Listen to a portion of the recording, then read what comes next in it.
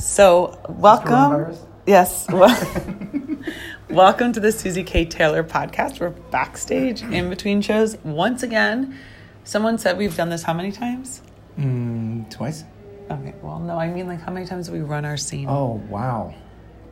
I'm here with Charlie Sothers. Yeah, I don't even know how many times we've run this. Well, Michelle, our stage manager, wrote that we did it 72 times. If we have a scene, we've done it 72 times. That's why my knee feels the way it does. Your knee? Why your knee? I don't know, my leg, because I end up on the ground. You do? Mm-hmm. What do you do? Oh, you mean you fall? No, I don't fall. I place myself gingerly on the ground before I break down. Oh, okay. So you break down in your scene? Yeah, mental breakdown. Oh. Is this... Yeah. I can give it all away? Yeah. Well, I don't know if you can give it all away, but you can talk about like your... Yeah, I mean, it's Andrew Cunanan, and he's dealing with stuff. And it's always different. It's always different. It's very dynamic because I got specific blocking that we knew was going to change, and it has. It has? Dramatically. Yeah. No pun intended. No, it has. It has changed dynamically. Every night, it's something new because it all depends on where people are standing or sitting or don't sit. Right. And yeah, and that really... Does it bother you? Affects... No, actually, I welcome it. Yeah? Yeah, it's great. Oh, that's awesome. But you know what? Organically, it has sort of evolved to another blocking. Okay. That's been more consistent. Okay. Which is very interesting. So the new blocking that you've adapted has become your new blocking. Yeah, sort of. Yeah. But I'm ready for it to change at any moment. Oh, that's good. Do you feel like that's... I kind of block my stuff in because I have the camera here. So I haven't done anything like different. Although today while I was talking to Aniela, who'll be taking over this role next weekend, I was like, wait, you could also just move it with you. But I haven't figured out how to do that. Okay. So no, mine's pretty much set. Actually. Yeah, we're sitting here looking at your camera. Yeah, we're looking at camera. So I have some questions for you. Okay. So you're playing a character that had a mental breakdown. How did you prepare for that? Well, he and I are very similar. Really? Yeah, I have mental breakdowns every day. Every day? Yeah, and I know how to deal with them. So, no, it's is that's different? No. Okay, so not being facetious. The interesting thing about this character is that it was a real person, but there's no firsthand information. There's no source. You can't go to an interview with Andrew Cunanan. I don't know what he sounded like. I only know from pictures, right? Because nobody knew him. I mean, you know Versace, right? But you don't know Andrew, and so this is interesting. An amalgam of my interpretation as an actor, the interpretation of the director, and whatever Juan the genius wrote for the scene. Like his research brought a particular set of aspects of Andrew Cunanan to the scene, to this Miami Motel Stories, and then the director and I, Anna and I, we interpreted that. Yeah. Do you feel like you kind of channeled him by any chance? Do you think that this might be real? This might really be maybe what he was thinking or how he was going about things? No, I don't even think about him. No, he's if I did, I'd be very disturbed, personally. I'm already disturbed as it is. Really? Yes. You strike me as a very even-keeled person. No, me personally, yes, but I'm speaking about working on this. Oh, this is disturbing? It's disturbing as in it's parts of the choices that I've made as an actor for this character. I'm not sure if I've made those choices specifically for Andrew or if they're appearing in my everyday life because those are me.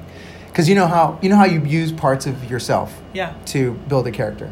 And so I've forgotten, I guess you can say I've forgotten, if certain mannerisms are the choices I've made for the character or if that's really me and I'm going... Okay, that's weird.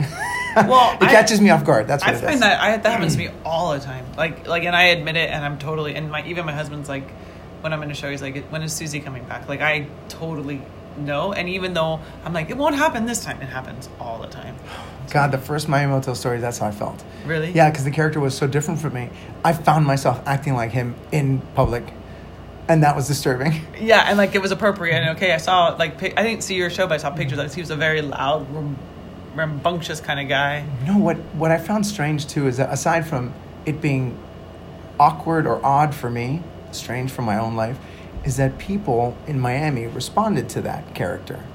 Wow. Like it was normal. And I found it so not normal.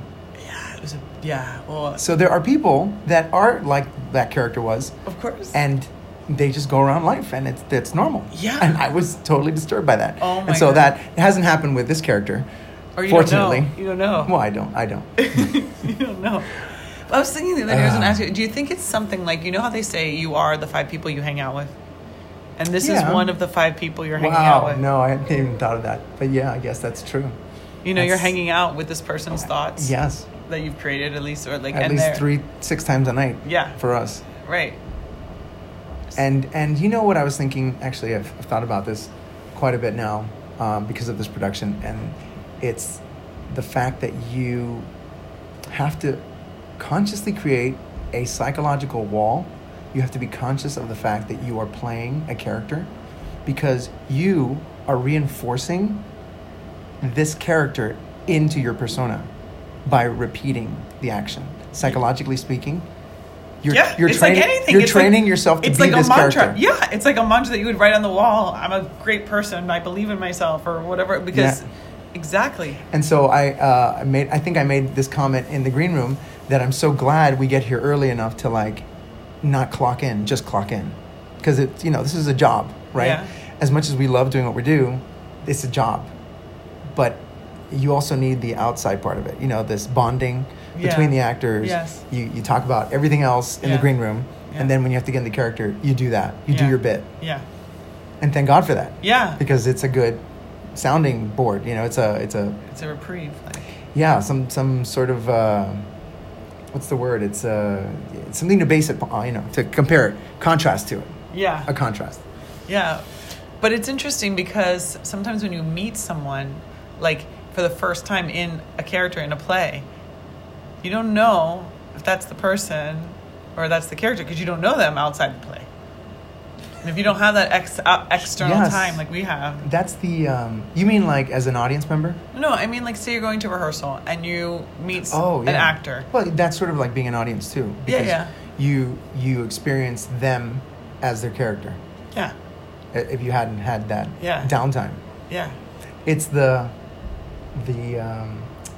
what is it? The lie, the conspiracy of celebrity. Like people think they know celebrities because they've watched them in interviews and in their movies or whatever work they've done. And then you meet the person for real, and you're like, wow, I never expected you to be this way. Yeah. Because so maybe it's disappointing, like when someone learns. Well, I don't know. If disappointing, maybe disappointing. At times, it's just different, though. It's what your perception, your conception of them is different. Yeah, it's just interesting. And it's funny because some of the people you and I have met before, but some of the people I've only met them here. So it's like their characters on them when you meet them, sort of. Yeah, there are some people that I really haven't even spoken to that much. So to me, they are that person. Like Pedro. I'll say Pedro because we don't really talk behind the scenes or between the scenes. So I don't know exactly what he's like. All I know him is as whatever he's in his costume. Yeah. And that's the guy. I haven't seen his scene either, so I don't know what character he's playing. But to me, he's that couple of characteristics. Yeah. Whereas the people who hang out in the green room, the people we speak to every day, they're a little more complete. Yeah. I think it's really important for me as well to have a off base, especially for this type of scene where you're repeating and repeating and repeating, and then you're stuck in a loop. But I think it's an interesting conversation as far as because you said the other day, oh wait, that wasn't me, that was my character. Right. You said that while we were outside this building. Exactly. Over there. Okay, so one thing, I find that in my monologue, I say yes a lot. So it's like Andrew is reaffirming or confirming the lies that he's creating, the fantasy world that he's creating. Mm-hmm. And so he'll say things like, oh, and that's what it is. Yes. And then this happened. Yes. Mm-hmm. And so I find myself saying yes the same way. And I don't think I used to say it that before. I don't think you did. And then to get out of the character after the show is over. Yeah, if it's ever over. Right, if it ever doesn't get extended. Exactly. Yeah. I will tell you, though, for me, since I'm switching characters from this very like repressed person to this other character, I'm like clearly aware that I was so in character. Yeah, 180 because like degrees. I feel like I have like just met my best friend, and I'm like so excited she's in town, and I'm like, oh my god, like this is so exactly proof that I was like with this other character. Yeah, I feel like it's 180. But you're playing another character too. But you're playing. You're oh, right, because we all played. No, you're in Othello, so you're doing another character. Oh well, okay, so that's a third character because we're all playing actors in this. Yes. North Beach the movie. Oh, that's right. Framing play. Yeah. And then we have to do our rehearsal characters, the characters in our scenes. But yeah, so I'm doing Othello, and actually I'm glad you brought that up because someone asked me this, and I guess it's like a theme that comes up a lot now. If you're doing two productions at the same time, the question is, how do you keep them straight? But it's the kind of question that someone might ask who is not involved in it, right? Because you get this question a lot. How do you remember all those lines? Yeah. All right, so it's from not practicing this, right? How do you keep it straight? It's two different productions, right? You compartmentalize. It's not like one thing bleeds into the other. I mean, it's a valid question, obviously. Really, has never happened? You've never said yes in the Shakespeare show? Oh no, not at all. No. I mean, that's and also Shakespeare is very regimented, you know. That's also very helpful. There's a very specific pattern. You can't improvise. Where here, do you improvise? No. My scene, I'm improvising all the time. Oh really? I have to improvise my blocking. I improvise. People talk back to me. Yeah, I will when in my next piece, but this one, no, it's very locked down. So the April role is going to require you like asking questions and expecting answers. I like that. Me too. Yeah. I really appreciate that. Yeah. That's one thing, though, that I can say is difficult switching. So going from the dynamics of this work in Miami Motel Stories to the way that Othello runs. Do you feel like your brain has to shut down like one side of it to start to do that? I mean, it's not difficult. I'm just conscious of it. You know, this is so different. It's not just a change. It's not just, okay, I'm doing it. Yeah, I am thinking it's different. Like you can't ad-lib right now. No, you can't. No, you can't. You can a little, but you shouldn't. Yeah. But do you find yourself fighting that more now because you have this other role that you're actually ad-libbing in? Like you're more like, because if you were just doing straight theater, you would not be like, I'm going to ad-lib anything. Like that wouldn't be. Now you're like, but it could. Well. Oh, you do? Oh, okay. No, I don't ad-lib per se. It's just that I feel like I have this really. How long are we going here? No. I just want to make sure we're recording. Okay, we're good. Yeah, so I feel like with my improv background. Yeah. And everything's up for grabs. Hi. Yeah, we're doing a podcast. No, come in. Come in. We'd love to have you. Ladies and gentlemen, Aubrey Kessler. Is Breezy has just breezed in and out of the room. Okay. Yes. So, what was I saying? I don't even remember. Let's run this back. What were you saying? I was talking about Revolution. Talking about a family. No, switching gears for the different shows and like not improv. Oh yeah, no. So improv as a background. Oh yes. Where did you train? Where did you train? I went to a place that's an offshoot, I guess, of Second City in Chicago. Oh. It's called Workshop of the Second City. Uh-huh. Very creative name. Uh-huh. But it's an awesome workshop. It's an awesome summer program. And basically, nothing is wrong. Right. Is the idea. You know, everything that you present on stage is correct. Yeah. And that's sort of counterintuitive to having a script and forgetting the words. Yes. Right. But the concept is that if you understand the given circumstances and you do forget a line, it's okay. Because you can move forward, and that's the point. You can't just stop and go, I forgot my lines. Yeah. You know? You didn't forget your drive. Right. You have to understand your character. You have to understand the situation and the other people. And a really key thing there and how it affects my acting is that you're always trying to affect other people. Yeah. You're always trying to get something from somebody. Yeah. And so, like in improv, you're supposed to support the other person. Right. So as long as you're trying to give them something, then you're doing your job. I love improv. There are a lot of people in here that have done improv. I think I know. Yeah, I've noticed that. So it's you. Really I know you, me, Lucky, and Jeff, and Yella, and now she also studied like with who? With Aniela. Aniela, yes, who I just met. She did Laughing Gas. Oh, she's for Laughing Gas. Yeah, in fact, this is going to be her first theater piece. Laughing Gas, wow. That's did before you do just Laughing the funny. Gas? I auditioned for Laughing Gas, but this is my early days This is just before we You established. didn't get into Laughing Gas? No, it wasn't that. I was taking workshops. I didn't audition for them. We started our own improv group called Impromedy. Oh, Impromedy. Yeah, way back in the day, and then it went. Yeah. Actually, no, they still perform under Really? Impromedy. Yeah, some group. That's cool. One of the original founders.